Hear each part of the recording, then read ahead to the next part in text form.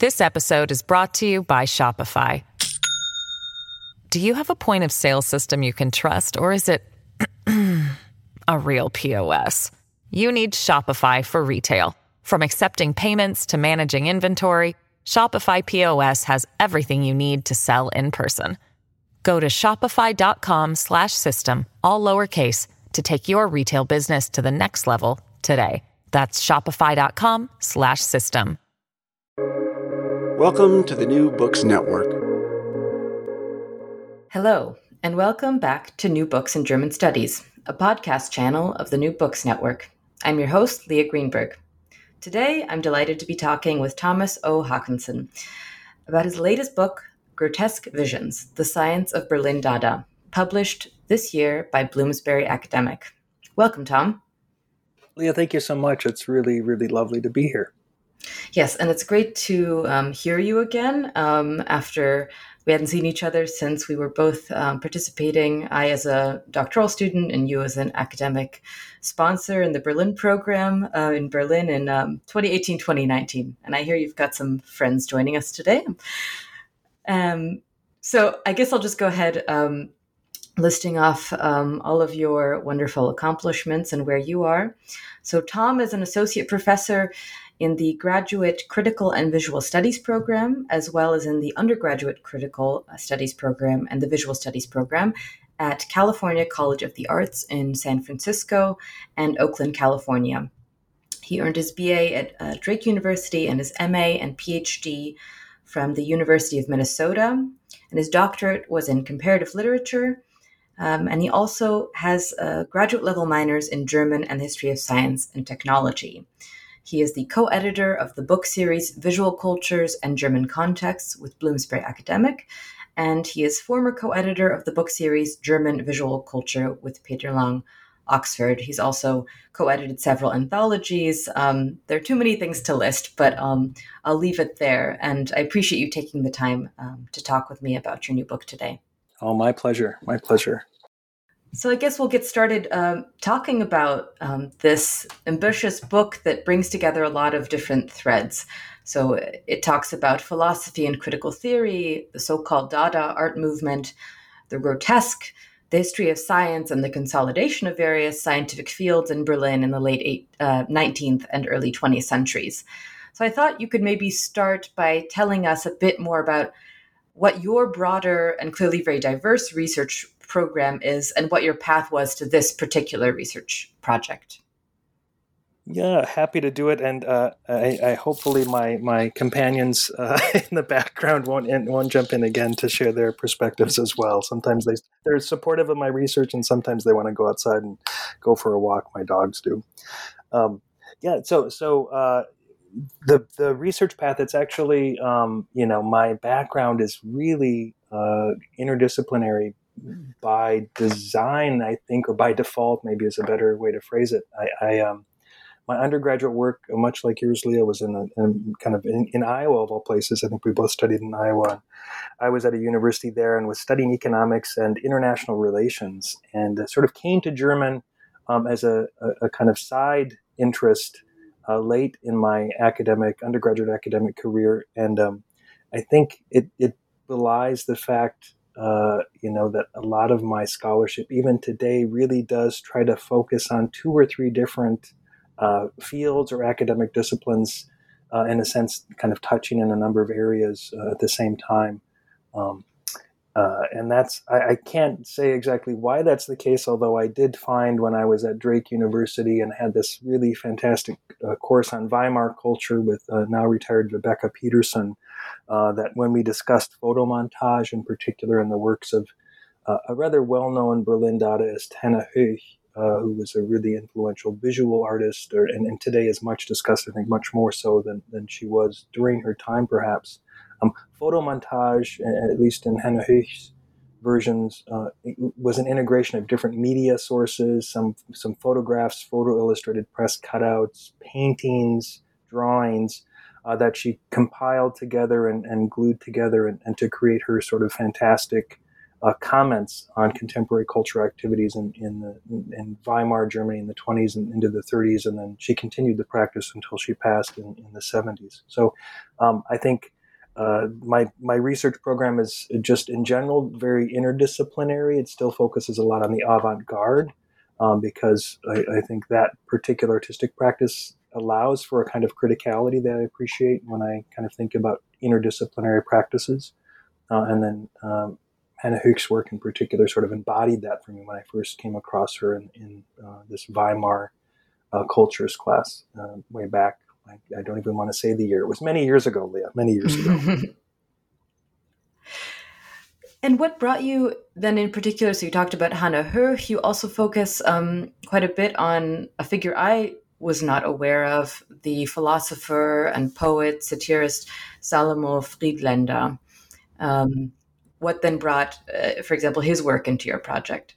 Yeah, he is such an interesting figure for me. And I have to say, part of it was, I stumbled across Hannah Höch by chance through the work of Maria Makela, who at the time I was an undergraduate, was also, oddly enough, living in Des Moines with her partner, her husband, Neil Benezra, who was director of the museum in Des Moines. And Maria Makela had written an essay about Hannah Höchst's work that mentioned Friedländer in passing, and I had gotten a hold of a copy of this catalog and then started to research Friedländer a little bit and came across Timothy Benson's work. Timothy Benson, who's now at Los Angeles County Museum of Art, wrote this really wonderful text, one of the earliest studies of Raoul Hausmann in English, I think. And Timothy Benson also addresses Friedländer in greater detail. And it struck me as interesting. Friedländer, it was such an important philosophical voice for the Berlin Dada movement in particular. There were many iterations of Dada, as some folks may know. It started in Switzerland and then moved Berlin, Cologne, Hanover, certainly Paris, New York saw iterations of Dada in the 1910s and 1920s. But Friedländer was such an important philosophical voice for the Berlin movement, and yet he was so marginalized, much like Hannah Höch at the time. Before Maria Makela's scholarship, no one had been talking about Friedländer, and then I stumbled across his name, and then Timothy Benson sort of alerted me in Benson's scholarship to Friedländer's significance, and from there I was sort of started to dig, and just kept digging and digging and digging, and Friedländer seemed more and more important the more I dug. And I'll take a moment now to return to the title, which is Grotesque Visions. And so I think almost more than it is about the grotesque, the book is about vision and the visual and how seeing was theorized and was developed as a sort of central feature of science in the late 19th and early 20th centuries in Germany. And so I was wondering if you could sort of outline for listeners what some of the radical shifts in thinking about vision were in the early 20th century. And it's funny that we're talking about vision on a non-visual medium. That's true. So a bit more about the theorization, the politics, and the mobilization of vision that you talk about, and how did it change in this period? Yeah. Well, in short, the changes were in the late 19th century that I kind of trace in the book and turning into the 20th century were around sort of empirical scientific methods used to kind of understand how the eye operated, how the eye operates, how other forms of sensory perception actually function. So there were real efforts, and for I think a number of reasons, the late 19th century was so important for sense physiology. Certainly, there were advances in science in a number of areas, and Rudolf Virchow, for example, is a key figure in the book, and he sort of embodies a lot of the discourses. He was a cellular pathologist in the mid 1800s, and then became more specifically focused on anatomical pathology, and then became a politician in the late 1900s or the late 1800s. So he started the Progressive Party, was a lead figure in the Progressive Party, and was a well-known political figure, but also this very active scientist. And the idea was that you needed to sort of empirically demonstrate how vision worked and try to find some sort of universal explanation for how vision in this case operated and where it was located in the mind or in the eye or somewhere in between. And those practices, both I found as I was doing research and reading a lot about the sense physiologists, Emile de Bois-Reymond, Hermann von Helmholtz, and others, with colleagues at the Max Planck Institute for History of Science in Berlin. We had this reading group, and just discovering that as much as the sense physiologists during this period were trying to explain how vision worked and other senses actually worked to try to find some universal truths, we were also seeing the way in which other scientific discourses, for example, anthropology or sexual science, sexology, were also taking up visual evidence as a way to sort of prove their claims about the truth of certain human races or certain human sexual predispositions, gender orientations, gender identities. And they seem to be really kind of, if not paradoxical, then contradictory, the fact that a number of fields in sense physiology were questioning how vision could even operate as a universal truth, yet other scientific fields were saying we're using visual evidence to demonstrate the truth of the human condition or certain human characteristics more broadly. So there was a real contradiction in there. And so a part of it is I wanted to get at that in the book project. And I looked at scholarship. Andrew Zimmerman's work on anthropology and anti-humanism in Imperial Germany was so important. H. Glenn Penny's work about objects and displays in museums of the 19th and 20th century was super influential as well. And then other people like Frederick Schwartz and Janet Ward even doing work about visual culture and scientific discourses during the same period I found really, really helpful. So just lots of contradictions in this turn toward empirical proof around the certainty of vision specifically and sense perception in general. Yeah, and that's one phrase that recurs in your book is this idea of sehen lernen, to learn to see, and that's also tied with something that I found very interesting. You mentioned Rudolf Virchow, which is this idea, which I think also feels very timely, of how do we communicate scientific information and what are the risks and rewards of making scientific discoveries or scientific developments or knowledge legible to the public or quote unquote lay audience. So I wanted you to maybe talk more about how that's dealt with in your book and how art in particular, and in particular the grotesque, which we'll talk about more, is able to respond in this debate or this question of whether the public can be quote unquote trusted to engage in the ambiguities of science or as it were, the denials of the ambiguities of science. Yeah. Well, I was seeing an interesting parallel between, like I said, there were these kind of debates happening in across various scientific fields at the time, sense physiologists in particular, thinking about sense perception, and then other scientific fields sort of taking up the senses as if they were the unquestionable vehicles of truth.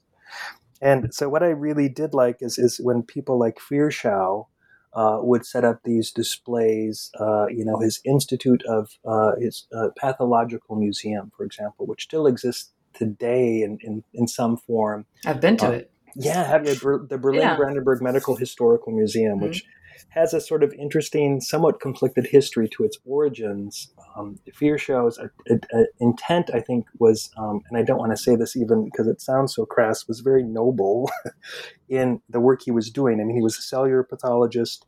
To start, he became more explicitly identified with anatomical pathology, and then fighting diseases and illnesses. And then a lot of his work was taken up by anthropologists, physical anthropologists in particular. He was a humanitarian in the broadest sense of the term in a way, I think. But nevertheless, some of his research did end up supporting some of the more exploitive dimensions of anthropological practice, including things like colonialism and Germany's efforts to sort of justify its colonial activities. And so there's that dimension. I mean, Karl Hagenbeck also factors in at some level here, who's notorious for sort of using and being part of some of the anthropological circles, but bringing not only captured quote-unquote foreign exotic animals to display in Germany and European zoos, but also people under the same auspices, that there was this sort of a need to educate the public around these kinds of things. And, so Virchow's own trajectory is a little bit tricky to navigate. And I think if you go to the Berlin Brandenburg Museum today, they do honor his work. I was fascinated when I went the first time, Leah, and this was, gosh, I'm embarrassed to admit this. It was probably 1998 or 1999.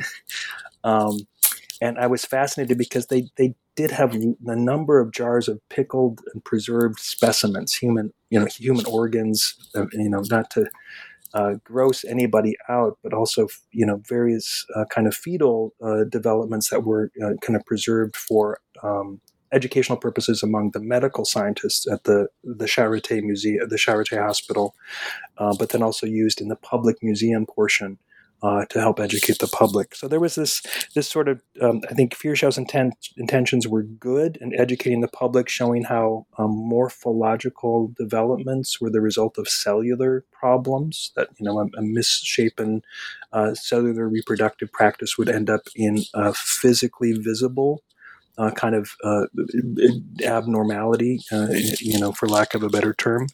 But I think the thing that I loved about the artists that are in the study, and Friedlander is a super important figure here, Hannah Höch, but there's also a Dutch writer and who is not really a visual artist, but was identified with the distill movement or the style in the Netherlands and came to Berlin, Til Brugman, who wrote about some of the displays in Virchow's medical museum and other medical displays in Berlin.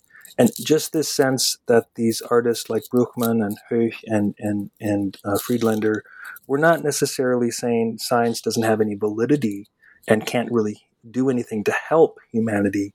What they were very critical of was sort of the what Friedlander had this beautiful phrase, the merely illusory paradise of habits.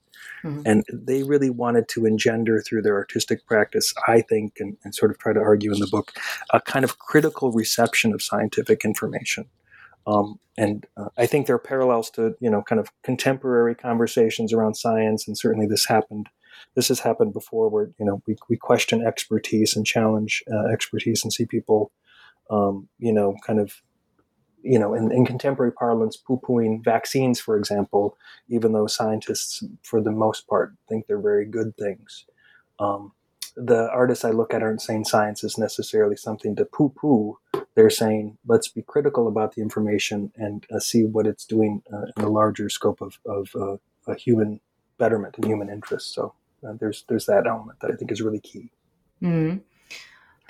And to that end, you talk about the different tactics that these artists use, and one of the central ones sort of being the grotesque, or mm-hmm. also grotesque could be used as an adjective, but use it also as a noun. I was wondering if you could sort of lay out, there's a lot of interesting research and different areas in which the grotesque manifests itself. So I was wondering if you could lay out what grotesque means for you in this book, mm-hmm. And sort of how it works alongside this issue of contemporary science. Yeah.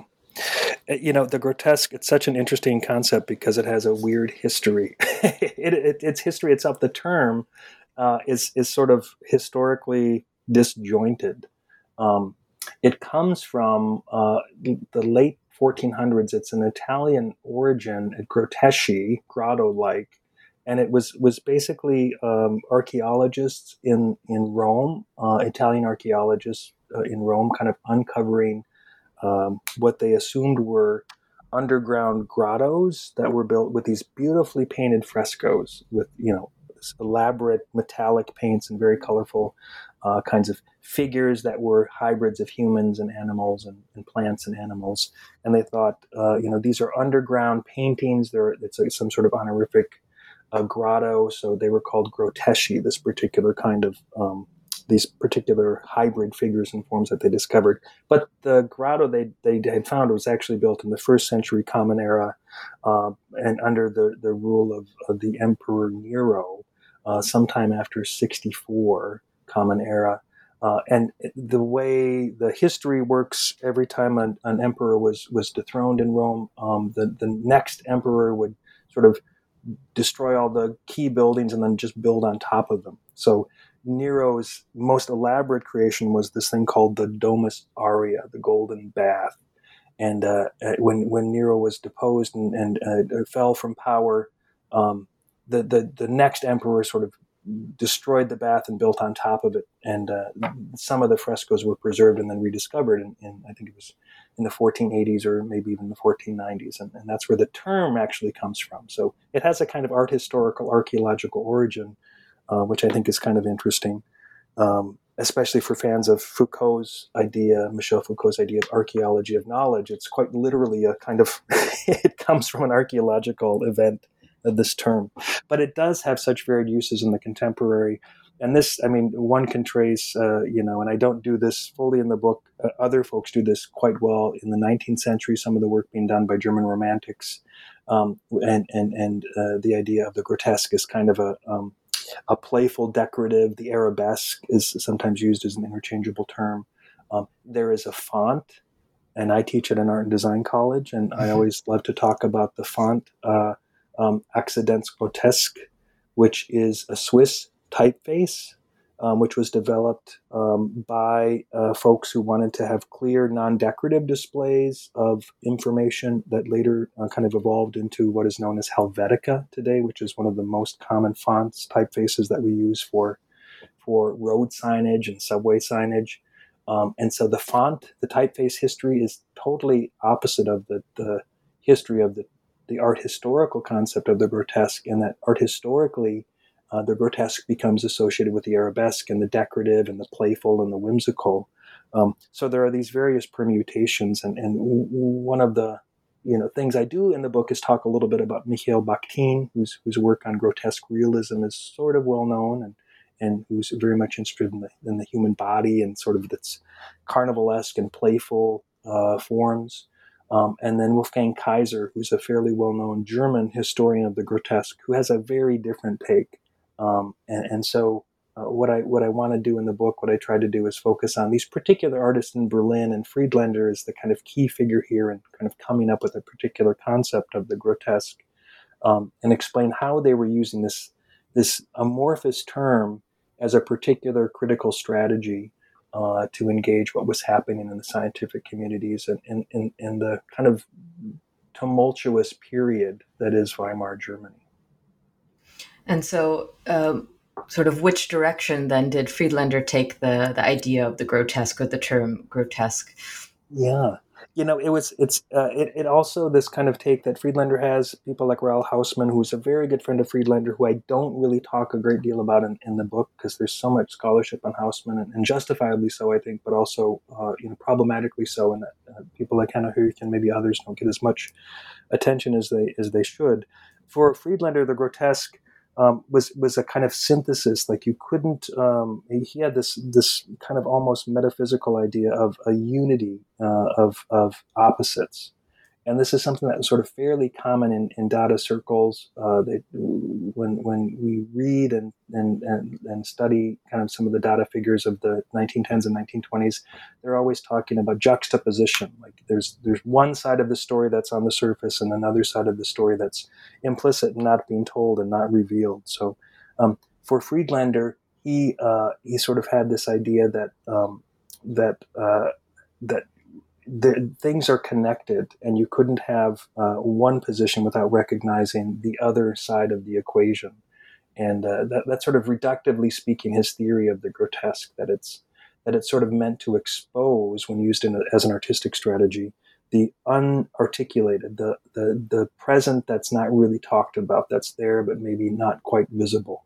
And so we see that in some of the artistic works done under the banner of the grotesque. I mentioned a little bit of the notion of photomontage or photo collage that Hannah Höch worked with in particular, but this effort to expose kind of the Janus face, the both sides of things, to sort of bring to the surface kind of the unity that people like Friedlander saw in things that might otherwise seem complete opposites. Mm-hmm. And I wanted to talk a bit more in detail now about the different tactics that these artists used in responding to contemporary science. So, for example, in your chapter focusing on Till Bruchmann, you talk about how her work responds to Freud and Magnus Hirschfeld's research on sex, and in particular the fetish. So I was wondering if you could tell us a bit more about how she responds to that, those scientific developments and claims. Mm-hmm. Well, the concept of the fetish for Brugman is such an interesting one because it's kind of around this time. I mean, I think the text was written in the early 1830s. I forget the exact date, or 1930s, excuse me. I think it was 32 or 33. This is right before the text is a short story. It's kind of a tale of this department store of Warenhaus der Liebe, department store of love. And Bruchmann is sort of writing a satire of Magnus Hirschfeld's Institute of Sexual Science, and he has which is in the Tiergarten area of Berlin. It was destroyed shortly after Brueggemann actually wrote this story. In about, I think it was 1934, the Nazis burned the institute and burned a lot of the books inside and destroyed the institute. But before it was destroyed, Hirschfeld, who had been a very public advocate, a gay man himself, and very public advocate for trans issues, for non-gender conforming issues, for gay, lesbian issues in Germany, and kind of problematically so. He spoke up and became sort of the spokesman at times when perhaps it was he was speaking for and over others rather than maybe helping their cause. But one of the things that he did do, and he was a student of Rudolf Virchow's, Friedlander.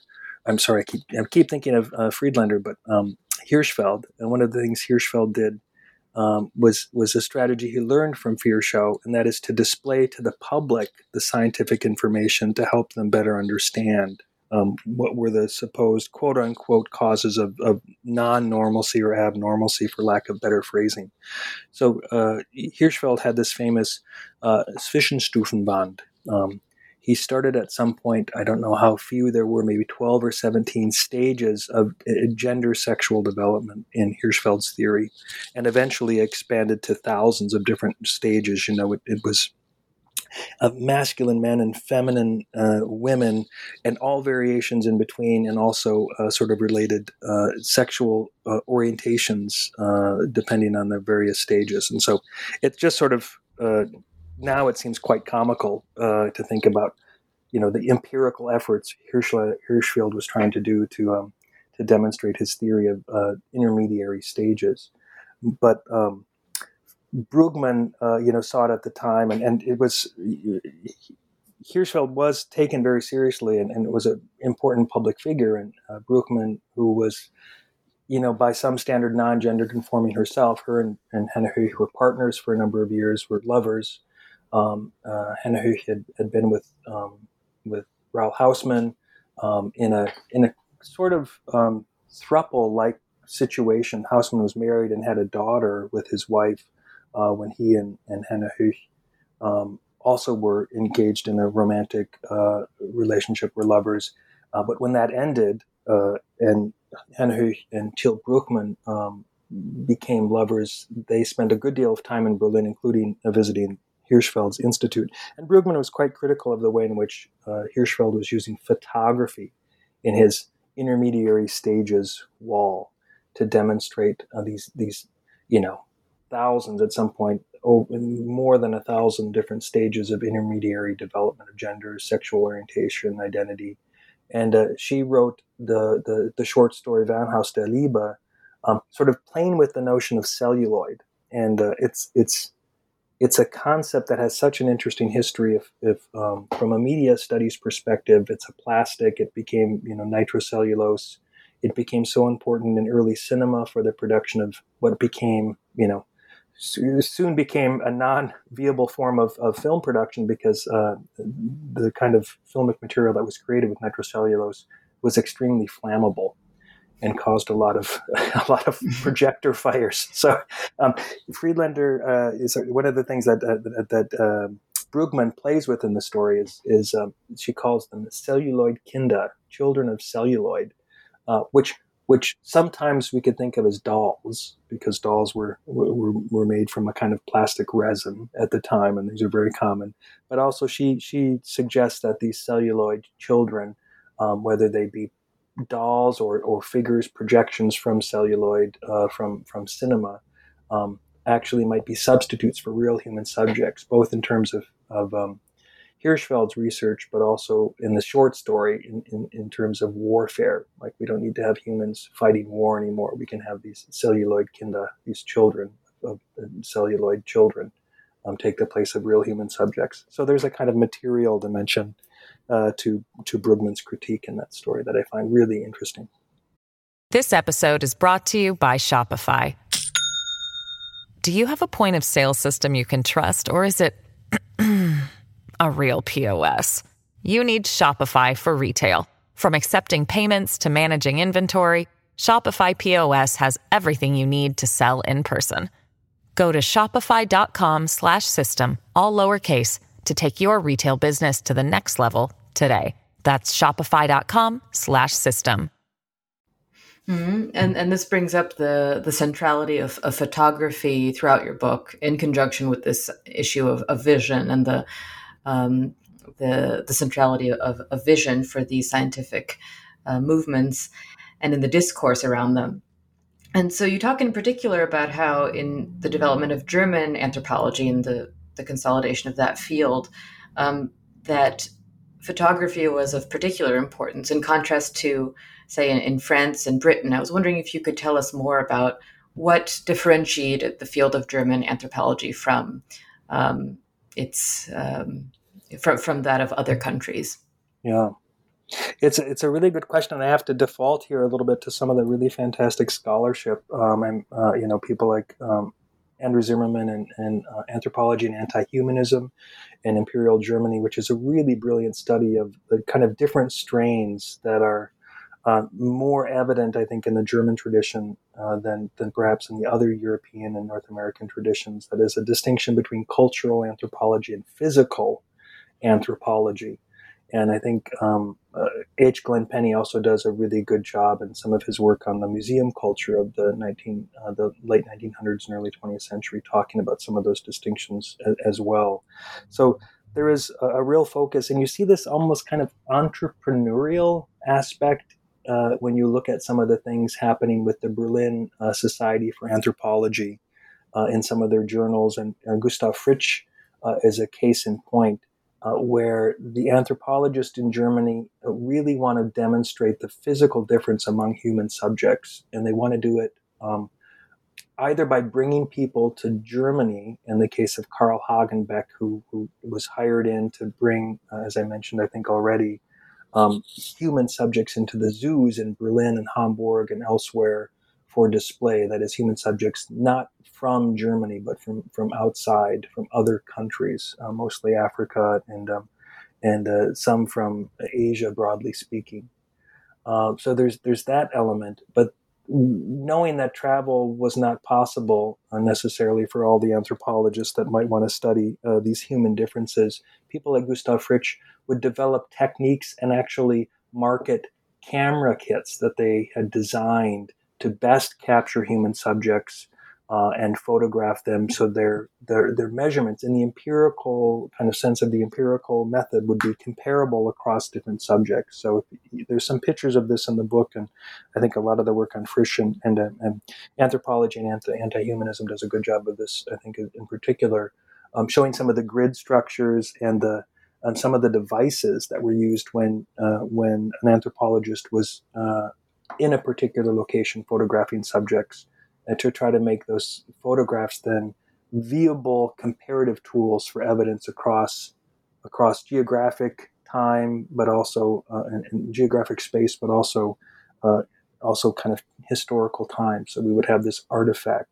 And one of the things that then you see are people, and this was kind of an amazing discovery for me. There were these albums that were sold. Carl Damon, in particular, he had this album he created at the request of the Berlin Society for Anthropology. Original photographs of people from various parts of the world, sort of in a photographic album of kind of human subjects. And it's the difference between Damon's album, which is, I think, from the 1870s, and then Fritsch's techniques, which are kind of more kind of circulated in the 1890s, 1900s, You see a much more cultural take with Damon's album. It's sort of people in sort of maybe their own attire assembled in a way for the photographer to take group photos, sometimes group photos, versus Fritsch's album, which is in the 1890s, or his devices and techniques, which have metal braces to put behind people's heads, so their heads are all kept in a particular position, no matter when the photograph is taken or where it's taken. So I think those empirical elements really speak to the way in which the physical anthropological tradition in Germany became increasingly problematic, especially as it's tough to separate that particular tradition from what happens then with the rise of National Socialism and various sort of extermination programs and racist kind of programs, racialized eugenics. And not that we should separate them, but there's that early history that I think is interesting, because some of the artists that I look at in the book are taking up some of that early history in their work and sort of being critical of it already in an interesting sort of way. Hannah Höch, in particular, and some of her work in this instance. Yeah, that's exactly what I wanted to sort of follow up on. Is Hannah Höch works in particular with photos and photo montage. And you write that she, quote, used several tactics to destabilize the belief in scientific objectivity, unquote. So I was wondering if you could tell us a bit more about what these methods of destabilization were. Yeah.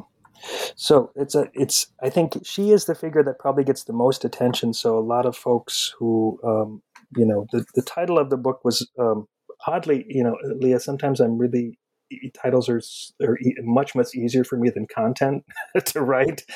But this particular title was a long time in coming.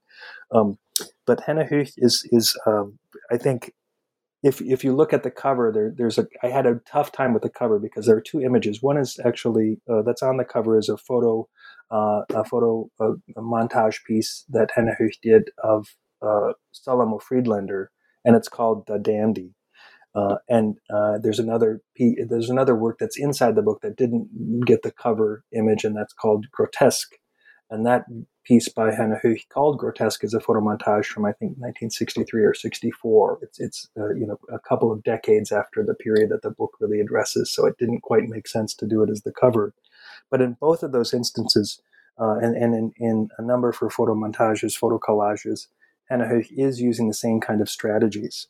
And basically, she does a couple of things. One that's I think recognizable is that juxtaposition plays such a significant role for her. And thinking back to Friedlander and this idea of unity within diversity, the idea that there's two sides to the conversation, that it's never just a one-dimensional view. We have to take in the implicit, the invisible other side of the conversation, other side of the image, other side of the idea into consideration here. That's kind of the motivating factor in Hannah Höch's photo collage, photo montage work as well, that there's a juxtaposition. The cover piece, Da Dandy, which is an interesting collection of basically female images of what were called the Neue Frau, the new woman in Germany of the 1920s. That's a key kind of figure for Hannah Höch's work, is this new woman. And I think today we think of the new woman maybe as a progressive, emancipatory, celebratory figure, but this was also a figure of derision and scorn and distrust and danger in 20s Germany. This is a figure that represented decadence and decline for many people.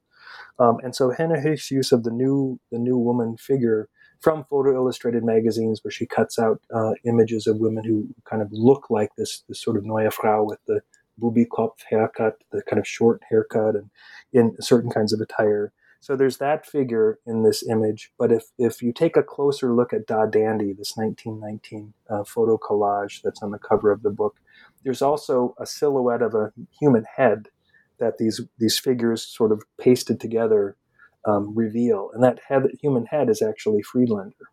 So it's sort of an interesting piece because it's both an homage to Friedlander, implicit in all this kind of thinking, but also recognition of the danger that some of these figures represented in 1920s Germany. But the other layer of the juxtaposition here that I think is more difficult to kind of see is it was very common, especially in the later 20s and early 30s, when other Berlin Dadaists, John Hartfield, for example, Raoul Hausmann did this as well, were also creating photo collage, photo montage pieces, but they would rephotograph their works. So basically an early version of Photoshop, where they would try to make the collage, put pieces together, and then photograph it so you couldn't tell that the image was derived from 2 or 3 or 4 different source materials. And Maria Makela makes this point so well in much of her work on Hannah Höch, that Höch was adamant not to rephotograph her photo collages, photo montages, because she very much wanted the evidence of hand cutting in her creations to be evident, to be very, very visible. So you don't see that, obviously, in the reproductions we get from books and online and in the internet. But if you ever have a chance to see some of Hannah Höch's photo collages, photo montage pieces in person, in the Berlin Gallery, for example, the Berlinische Galerie is a fantastic source for those. If you're ever in Berlin, do take a trip. It's not so far from the Jewish Museum in Berlin, and they have a number of Hannah Höch's pieces there.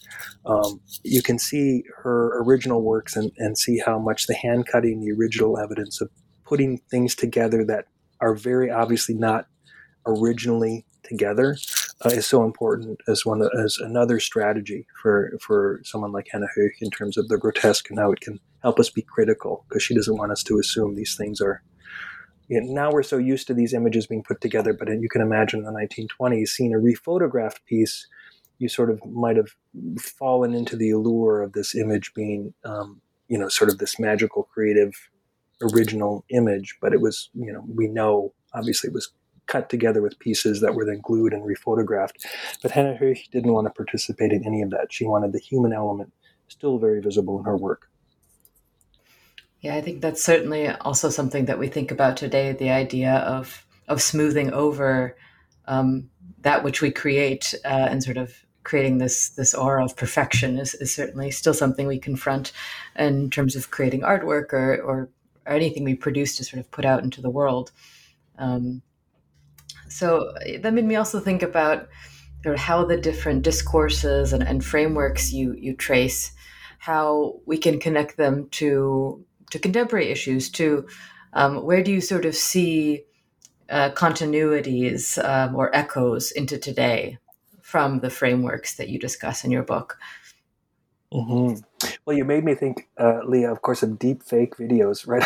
As you were talking, because I think that's, there's so much anxiety right now around, there's a lot of anxiety at our contemporary moment around many things.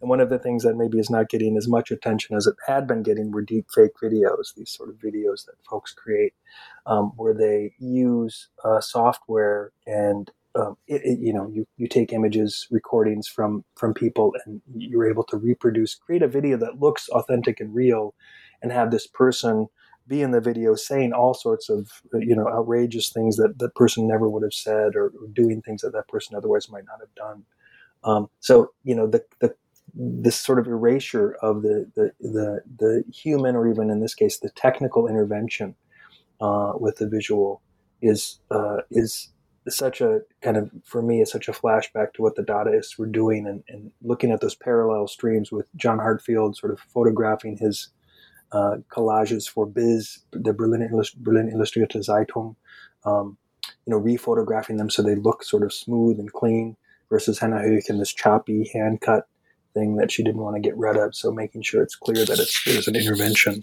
So certainly, deep fake videos and information, being critical of that kind of information is one strain. But, Hannah Höch, and I don't want to kind of always go back to her, but she's such an important figure in this sense. She has this series, which you may know, Leah. It's called From an Ethnographic Museum, aus einem Ethnographischen Museum. And a number of colleagues have written about this. I think Christy Wall, currently among them, I think Christy was a Berlin Program Fellow a year or two ago, and is just finishing her dissertation now, that I think in great part also deals with Hannah Höch and some of her collages. The Aus einem Ethnographischen Museum series is 18 to 20 collages that Höch created between about 1819 and 1929, 1930. And they all address at some level the ethnographic impulse in German museum culture. And what those images do in the tradition of the grotesque and this focus on juxtaposition and evidence of hand cutting that's so important, and sort of revealing, the implicit within the explicit, the hidden within the visual, is that they take images of mostly German New Women, the Neue Frau imagery, but also some art historical images, a little bit like maybe things we would see from the Guerrilla Girls today, or would see maybe 20 years ago. And that is art historical images of women displayed for kind of objectification and purposes of gratuitous, kind of nudity. And juxtaposes those kinds of images with sculptures from various colonized territories, pieces that maybe were stolen and brought back to Germany, images of people in other countries that were from some of the anthropological magazines published at the time in the 1910s and 1920s. And the series From an Ethnographic Museum really tries to show, I think, how this sort of European, non-European, white, non-white, colonial subject, colonized people, kind of European kind of museum privilege versus sort of those sort of elsewhere, sort of how they're very much kind of from Höchst's perspective, I think part of a common humanity. And she has this wonderful quote that I really like to use a lot. And I'm going to paraphrase it. I don't remember it exactly, but and this happened, I think, in the 70s, or maybe it was earlier, where she sort of has this in one of her exhibition catalogs, that Hannah Höch said she likes to portray the world as another person sees it, or as a bee sees it, or some other thing sees it, because as a human, she's sort of bound where she is, and she uses her kind of her fantasy as a kind of bridge to sort of understand the lives and feelings of others and other things. And I think that's a really wonderful impulse we see in her work. And this was already, this series was from the 1920s, and it certainly kind of speaks to some of the things happening in Germany today. Certainly the Humboldt Forum and the debates about, now, thank goodness, the Humboldt Forum stuff, I think, has generated a more robust discussion of Germany's colonial history. And I think there is some fantastic scholarship. I'm just reading a number of things. Tiffany Florville's work on mobilizing Black Germany, for example, just does a great job of talking about Germany's colonial history from the late 1800s into the 20th century. And that history, it's surprising how little that history had been talked about before in Germany, sort of being sort of quote unquote late to the colonial game. It was almost as if Germany never had colonies. So I think one of the benefits of something like the Humboldt Forum and the debates about repatriation of artifacts is that, wow, Germany is maybe now recognizing, and then the public, broadly speaking, is recognizing that there is a colonial history to reckon with within Germany as well. Certainly. And yeah, and my mind also came to that as I was reading your text, thinking about contemporary debates and what these issues can bring back to the surface that were sort of taken out of the narrative. And I think that I'm taking up much of your afternoon, so I want to bring us to a close. But before I do that, I wanted to hear what you're working on now, perhaps how this project has influenced or helped to spark the transition to your next project. I saw that you're working on a project entitled Internationalization Through Integration, Educational Reform in Creative Professions in the EU, China, and the USA. So this made me think about your interdisciplinary background, that you studied economics, international relations, art, literature. So it seems to also be incredibly diverse in the disciplines that you dip into. So if you could tell me a bit more about that and what's coming next, I'd be very appreciative. Oh, happy to do that. Yeah, and that's so what's happened with this project. I've got to say, teaching at an art college probably more than than I expected really has influenced the kind of way I've approached some of the material, and then thinking about how the other lives it might have had. So I'm really quite interested in the way in which avant-garde practices in general, are so how we talk about as art historians and visual culture scholars about how we talk about avant-gardism as a kind of European practice, and that may be surprising to some folks and like old hat to others who would listen to this. But one of the things it's made me do is look at Dada in general and what was happening both within the European versions of Dada. Someone like Tristan Tzara, who was a key figure, Samuel Rosenstock, who was a Jewish Romanian refugee, basically kind of hiding out in Zurich, Switzerland in the 1910s, and helped kind of establish the Dada movement. Sort of his story within the European avant-garde is a kind of a marginalized figure, and maybe doubly marginalized in the sense as a refugee, and then also as a kind of as a Jewish figure who was like Friedlander, oftentimes not taken seriously by some of the other members of the Dada groups in the avant-garde circles, especially notoriously André Breton, and in France, in Paris, had a particular problem with Tristan Tzara. That's the stuff of Dada legend, as some of our folks will know. But I'm amazed about the way in which the kind of some of the Dada practices, which I don't think necessarily are inherently ontologically European in origin, have a larger global shelf life. I mean, Tzara, for his part, and Adrian Southalter has done fantastic work in this sense. Tzara had this ambition with Francis Picabia to publish what was going to be called the Dada Globe project, and this was already taking form in the 1910s into the 1920s, in which they were going to solicit Dada statements from artists and figures across the globe, and their idea of the globe may have been more limited than you or I think, Leah, but that was the ambition. It was going to be a transnational kind of project. And Adrian Southalter, it was never published, but Adrian Southalter, working with the Met, I think she was working with the Met when this happened in 2016, and Tzara's estate, who was really, really generous, that they were able to publish the Dada Globe project and what was compiled, what was going to be that compendium. So that came out actually 100 years after the origins of European Dada in 2016. But then, seeing that there were many other iterations of what we kind of refer to as the critical Dada practice, or Dada as this critical art movement. There, one of the texts I've been working on is about Dada in South Africa.